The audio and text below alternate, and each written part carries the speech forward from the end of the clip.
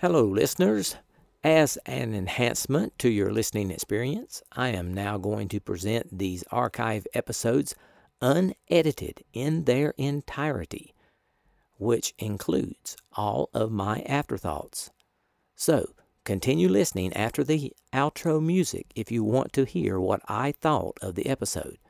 And if you're enjoying the podcast, please support it by going to the homepage spacerockethistory.com and clicking on the orange donate button or the Patreon link. And now I can also accept Zelle and Venmo. Just use my email address, spacerockethistory@gmail.com. Thanks.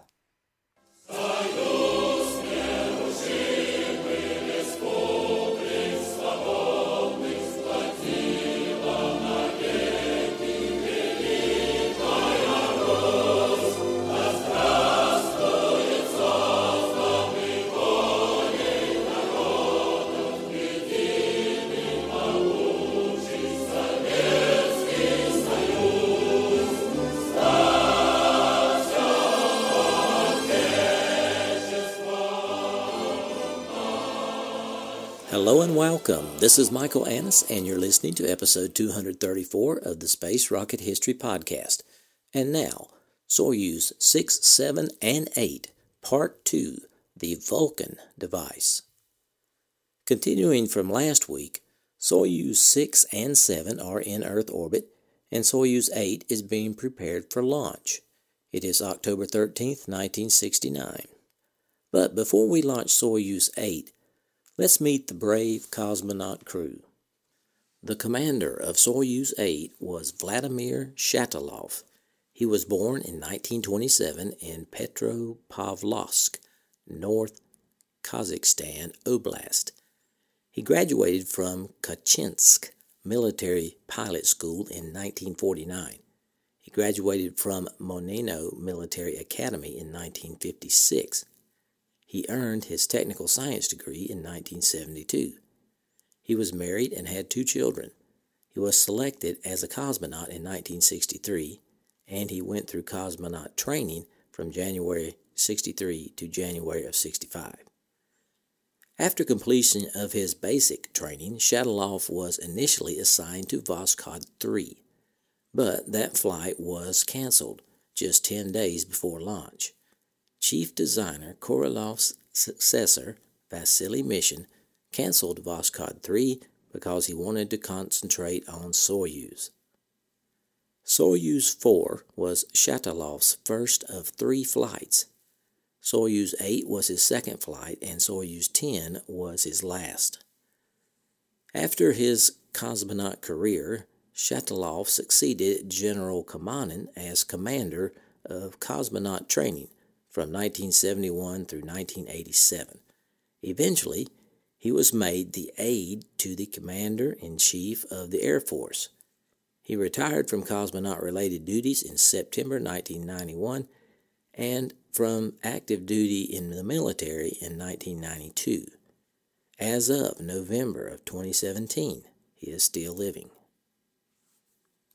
The second member of the crew was Alexei Yelizhev. He was the flight engineer. Alexei was born July 13, 1934, in Zhizhda, Kaluga Oblast, with the name Alexei Karaitis. Alexei's father was Lithuanian, and he was arrested and sent to a gulag in 1939. So in 1950, Alexei took the maiden name of his mother, Yelizhev.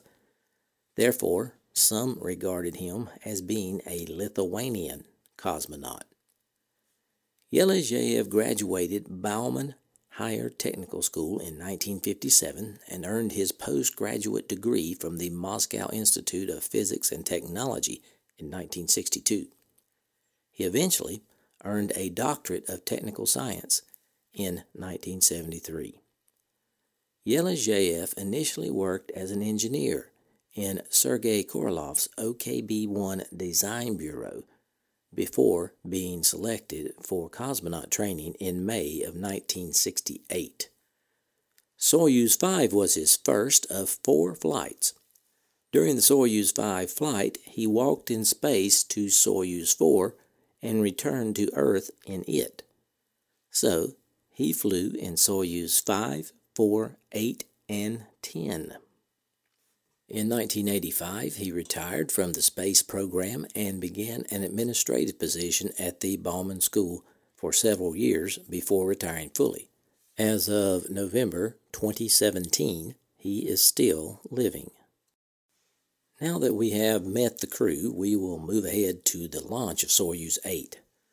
Almost 24 hours after Soyuz 7, on October 13, 1969, the Soyuz 8 was launched with spacecraft commander Shatilov and flight engineer Yelizhev. At T plus 118 seconds, the side boosters were dropped. At T plus 160 seconds, the shroud and the escape tower were jettisoned. At T plus 300 seconds, the core stage separated. At T plus 540 seconds, the upper stage separated. At T plus 583 seconds, Soyuz 8 entered orbit, just like Soyuz 6 and 7. The initial apogee was 223 kilometers, which was 3 kilometers lower than Soyuz 7. The perigee was 205 kilometers, which was 2 kilometers lower than Soyuz 7. The angle of inclination was 51.7 degrees, the same as Soyuz 7. The period of revolution was 88.6, the same as Soyuz 7. 36 minutes later, the Soviet Union announced the launch of Soyuz 8.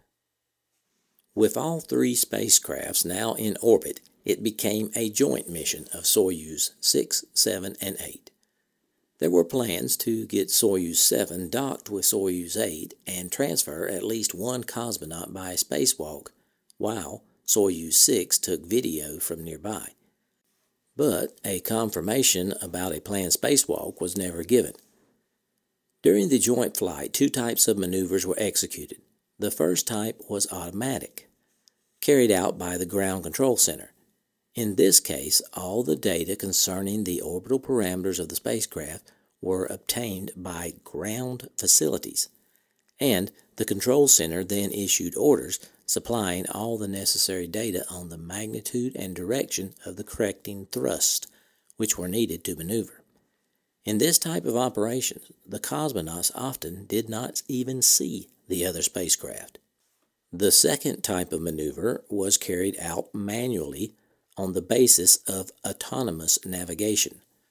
The Control Center did not intrude or participate in this type of maneuver.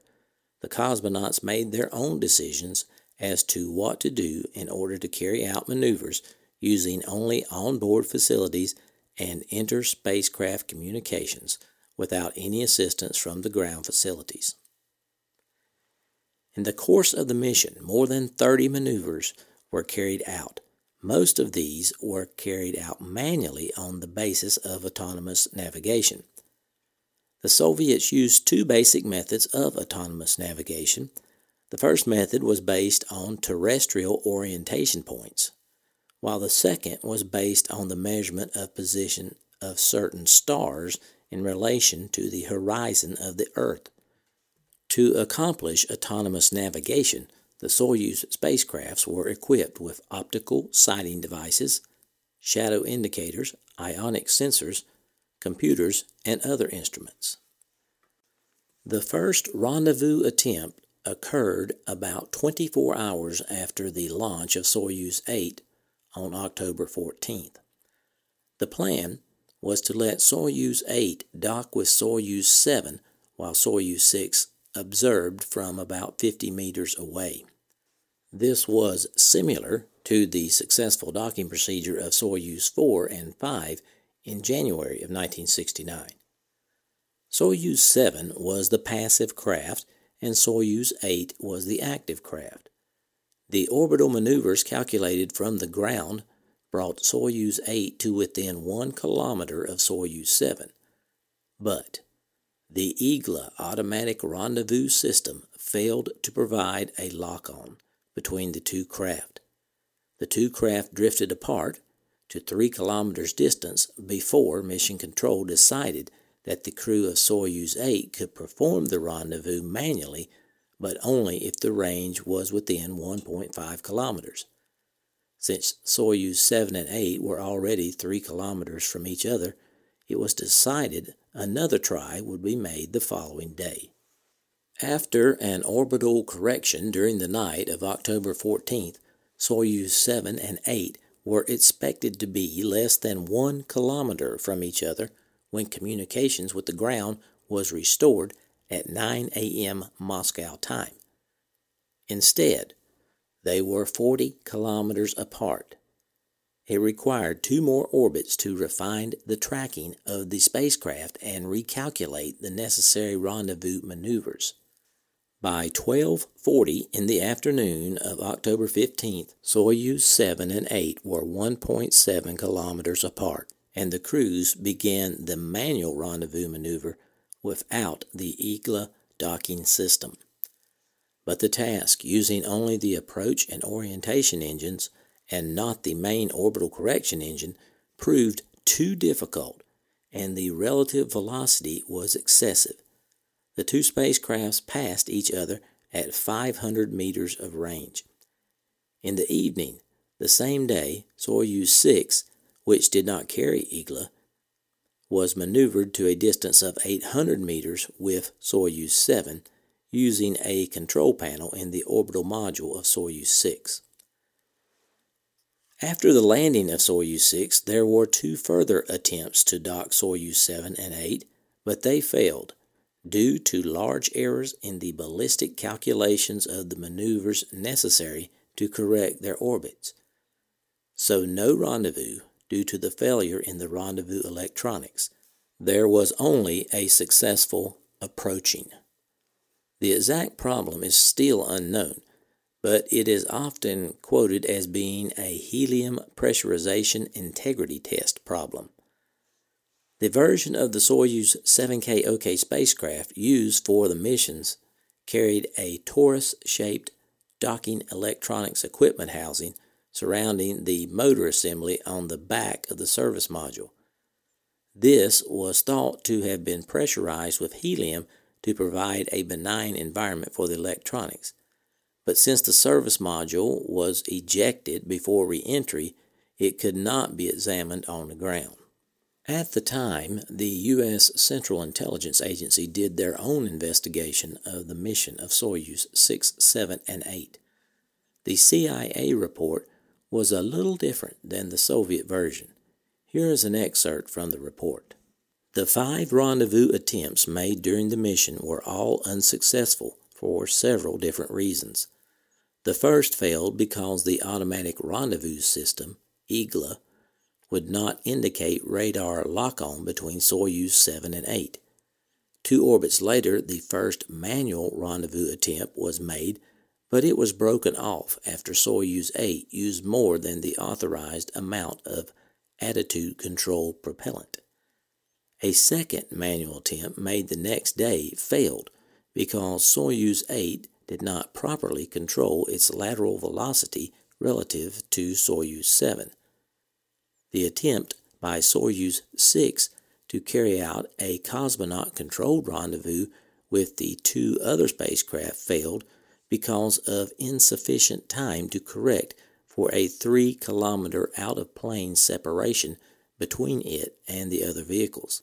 The final manual attempt at rendezvous and docking between Soyuz 7 and 8 was poorly timed, and the vehicles could not establish the correct interval and relative velocity between them required for a docking operation before they entered the Earth's shadow.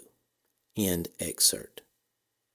In addition to the operational program of autonomous navigation and manual maneuvering, the Soyuz 678 mission had a heavy program of scientific observations and investigations. This program included geological and geographic photography and observations, photography and observation of the spectral brightness of the surface of the Earth, meteorological observations, and photography and measurement of horizons for determination of the structure of the atmosphere. Other studies included photography of celestial bodies and studies of micrometeor erosion, luminescent particles, and cosmic and solar radiation. Which brings us to the Soyuz 6 first welding in space experiment.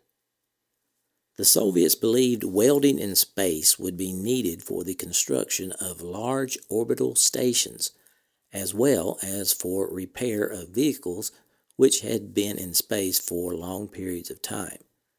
Furthermore, they believed that the weightlessness and vacuum of space would create ideal conditions for industrial production of super pure metals. The specific purpose of the welding experiment was to determine the peculiarities of welding under conditions of space and to investigate methods of welding that would be most useful for the construction of large orbital space stations. To accomplish these experiments, the Soviets constructed the Vulcan device. The Vulcan device was a completely automated device consisting of two major units. The first unit had various welding devices and a turntable with samples of metal to be welded. The second unit consisted of 1. An electric power pack, 2. A protective shield which covered the welding unit, and 3. A remote control console. The Soviets stressed that the Vulcan device was strictly experimental, not an operational tool. The experimental sequence began when Shonin, the commander of Soyuz 6, sealed off the hatch between the orbital module, where the Vulcan device was, and the descent module, where Shonin, Kubasov, and the control console for the Vulcan device was located.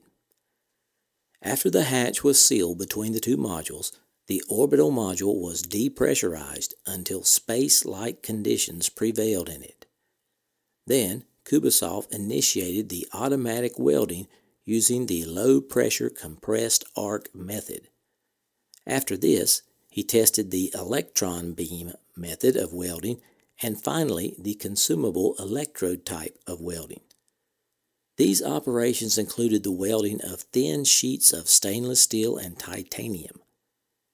After this, the cutting of stainless steel, titanium, and aluminum was carried out by means of the Vulcan device. The experiment also included the welding of non-metallic materials and observation of the behavior of drops of liquid metal and of the welding bath in the weightlessness.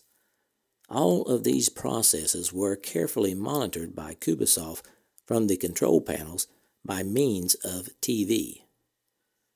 The Vulcan device could also be controlled from ground stations by means of telemetry. After the completion of the experiment, which was performed during the 77th orbit of Soyuz 6, the orbital module was repressurized. The hatch between the two modules was opened, and Kubasov then carried out a handheld welding operation using part of the Vulcan device while Shonin photographed his performance. This experiment was conducted to determine the most efficient procedures for hand welding in weightlessness. While performing the handheld welding test, the cosmonauts discovered that the Vulcan device's low-pressure compressed arc welding test had inadvertently targeted a beam on the orbital module's wall and had almost burned through it. Fearing the orbital module might rapidly depressurize at any moment, the cosmonauts retreated to the descent module and resealed the orbital module. Fortunately, the hull remained intact, but it served as a warning about the harshness and complexity of welding in space. Later, Kubasov quickly returned to the orbital module just long enough to grab the welding samples. Upon further analysis of the samples back on Earth, it was determined that the weld quality of the titanium-aluminum alloy and the stainless steel samples was comparable to welding performed on Earth. After a flight of almost 5 days, Soyuz 6 returned to Earth on October 16th, landing successfully at 9:53 Universal Time. A recovery helicopter landed 10 minutes later, finding the cosmonauts had already emerged from the capsule. Soyuz 7 returned safely 1 day later on October 17th at 9:25 Universal Time, and Soyuz 8 returned safely 1 day later on October 18th at 9:09 Universal Time. After the mission was complete, the Central Committee of the Communist Party, the Presidium of the Supreme Soviet of the USSR, and the Council of Ministers of the Soviets issued a joint statement summarizing the achievements of the Soyuz 6, 7, and 8 mission as follows. Quote, 7 Soviet cosmonauts completed a broad program of work in solving important and practical problems necessary for the perfecting of techniques of piloting spacecraft and the creation of orbital space stations of scientific and national economic significance. End quote. No mention was made of the failed docking attempts. General Secretary Brezhnev stated that the Soviet Union had an extensive space program calculated for many years. He added that Soviet science had decided that the creation of long-term orbital stations with replaceable crews was the main route into space for man.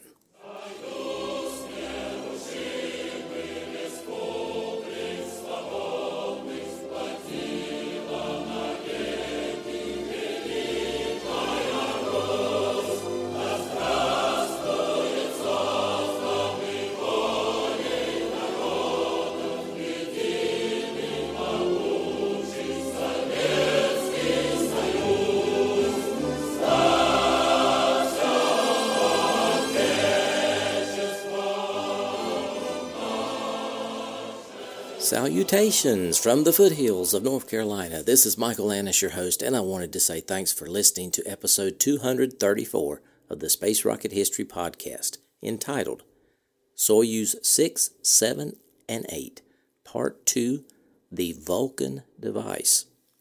Hope you enjoyed this episode. It was a pleasure to bring it to you. First of all, I want to apologize for mispronouncing probably most of those Russian names. And I want to give a big shout out to all my longtime listeners. Thanks for staying subscribed, and extend a warm welcome to my new listeners. I'm glad you're here. And if you are a new listener, you may not have heard this. There is a RSS feed for the first 27 episodes of the podcast. You can find it on the homepage on the right side of the page. This means that the first 27 episodes are once again available on iTunes, Stitcher, Google Play, and all your favorite podcatchers. My server plan allows me to add 100 megabytes of episodes per month. So, I plan to get some more archive episodes up in December, and eventually we'll catch up and close the gap entirely and have everything available through RSS feed. Today, we salute the most popular level of donors, and that would be the Apollo level. There are 77 so far this year. Apollo donors contribute $50 or more during the calendar year. Thanks for your continued support, Apollo donors. I had a couple of afterthoughts. What did you think about the Vulcan device? I thought that was pretty cool. It kind of sounds like something that could come out of Star Trek. Like something Mr. Spock would invent, a Vulcan device. But seriously, it was a real thing for testing different methods of welding. And it was the first time that welding was performed in space. Congratulations to the Soviets for another space first. And the welding experiment provided more evidence that the Soviets really were planning on building space stations. But to me, the Soyuz 6, 7, and 8 mission was mostly a failure. The Soviets failed to accomplish the most important objectives of the mission, docking in space. The Soviets had already accomplished docking with Soyuz 4 and 5, so the inability of Soyuz 7 and 8 to dock seemed to me as a step backwards. But in the state-run news outlets, the Soviet leaders chose to accentuate the positive aspects of the mission, such as the science investigations, performing the feat of having 7 cosmonauts and 3 spacecraft in orbit at the same time. And the Soviet leadership chose to totally ignore the fact that docking was not achieved, and they kind of left out that there was a near disaster during the welding test. Keldysh, the president of the Soviet Academy of Sciences, in response to a question from journalists, explained that the Soviets had a broad program for investigating the planets and for the creation of an orbital station. He also explained that for the time being, exploration of the moon and the planets would be performed with automatic equipment, and added that the USSR does not plan to send man to the moon in the immediate future. Okay, I'm going to interrupt Keldysh for a minute and say that at this point, Keldysh neglected to mention the reason the Soviets weren't going to send anyone to the moon anytime soon, which was the failure of the N-1 carrier rocket. Keldysh continues, the current major goal of the Soviet manned spaceflight program is the creation of a large permanent station or platform in terrestrial orbit. He explained that the mutual maneuvers, the group control of 3 spacecraft, and the success of the welding experiment have brought closer the day when the Soviet Union expects to have a station in orbit. He added that he expected such a station to be in orbit in less than 10 years and probably less than 5. End quote. To me, it seems that the failure of the N-1 and the high cost of the Soviet moon program and the American successful landing on the moon led to the Soviets changing their goal to orbital space stations. Eventually, the Soviets will tell the world that they never had a moon program.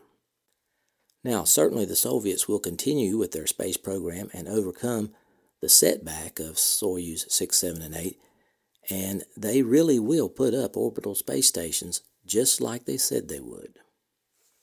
Okay, I have posted some pictures and the audio for this episode on my homepage, spacerockethistory.com. I hope you check that out. I was very pleased to receive several new donations to support the podcast over the past week. Andrew S. from British Columbia donated at the Apollo level.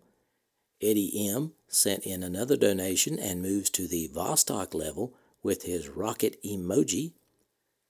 Craig H. from Australia donated at the Vostok level and earned his rocket emoji. Stephen G. increased his pledge on Patreon to the commercial level, and Questline pledged on Patreon at the Vostok level. That brings our total Patreons to 147, the highest number we have had so far. Of course, our goal is to reach 150 by the end of the year, and we are 3 short. Will we accomplish this goal? Maybe. Patreon charges are made at the first of each month. Sometimes we lose a Patreon as the new month begins, but there have been many other times when we have had 100% retention. Anyway, we will find out next week. Our total donors this year, that is Patreon plus the one-time donors, have reached 299. That is 1 short of the goal of reaching 300. I believe we will exceed the number before the end of the year. For those of you who are enjoying the content provided here and have not donated yet in 2017, please consider supporting the podcast if you're financially able. Keep in mind, Space Rocket History is entirely listener-funded. There are 3 ways to make a donation. You can go to the homepage, spacerockethistory.com, and click on the orange Donate button to make a one-time donation. Or, if you prefer, you can become my patron at Patreon by clicking on the Patreon link located just below the orange Donate button. Or, you can mail me a check. To do that, just email me, Mike at spacerockethistory.com, and I will give you my address. I haven't mentioned this in a while, so let's talk about longevity rewards. When you make a donation to the podcast, your name is proudly displayed on the donors page at the website. Those of you who donate 2 years in a row receive the coveted rocket emoji next to your name. 3 years, you get a moon emoji, and 4 years, you get a satellite emoji. Now, this is a special time of the year. At this time, you can perform what I like to call the emoji maneuver. Let's say you haven't donated this year. If you make a donation now, before the end of the year, and make a donation in January of 2018, you can earn your rocket emoji beside your name on the donors list in less than 2 months. Or you could become my patron at Patreon now, and in January you would automatically earn your rocket emoji. The emoji maneuver. It's fast and clever. Okay, let's continue. For those of you who have already donated for 2017, I certainly appreciate it. I have an item to give away this week to one of the 2017 donors. It is the NASA 3 1/2 inch diameter meatball sticker. To select a winner, I gave each donor a number, and I put the range in the Google random number generator and got the number for Igor Podgornov. Igor, if I mispronounced your name, I'm very sorry.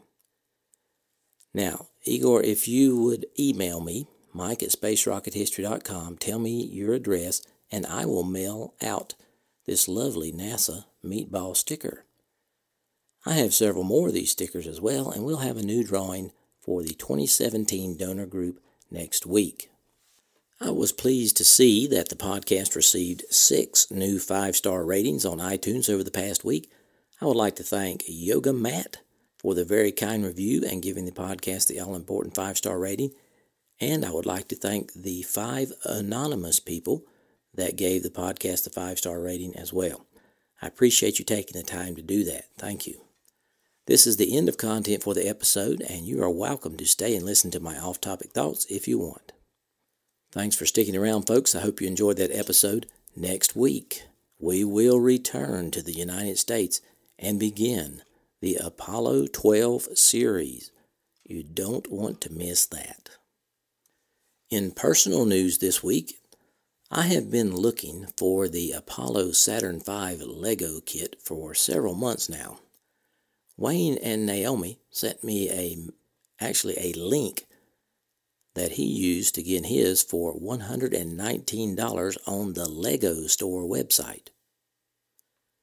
Now, I have been checking that link every day since, I guess it's probably been 3 months or more, every day, and it always says Saturn V was out of stock.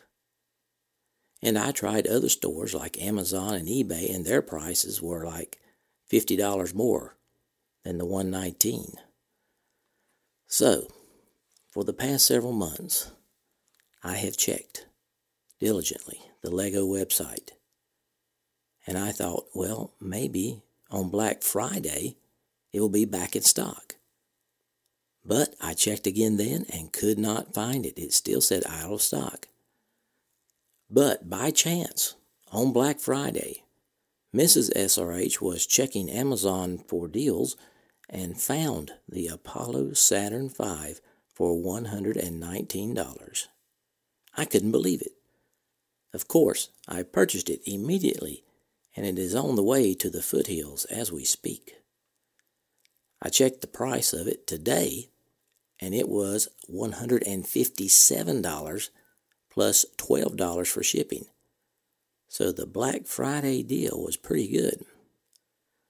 I'm planning on assembling it with 3 of my 4 grandsons. And number 4 is not quite old enough to help with the assembly. Anyway, we're going to assemble it together and display it in the SRH Podcast Studio.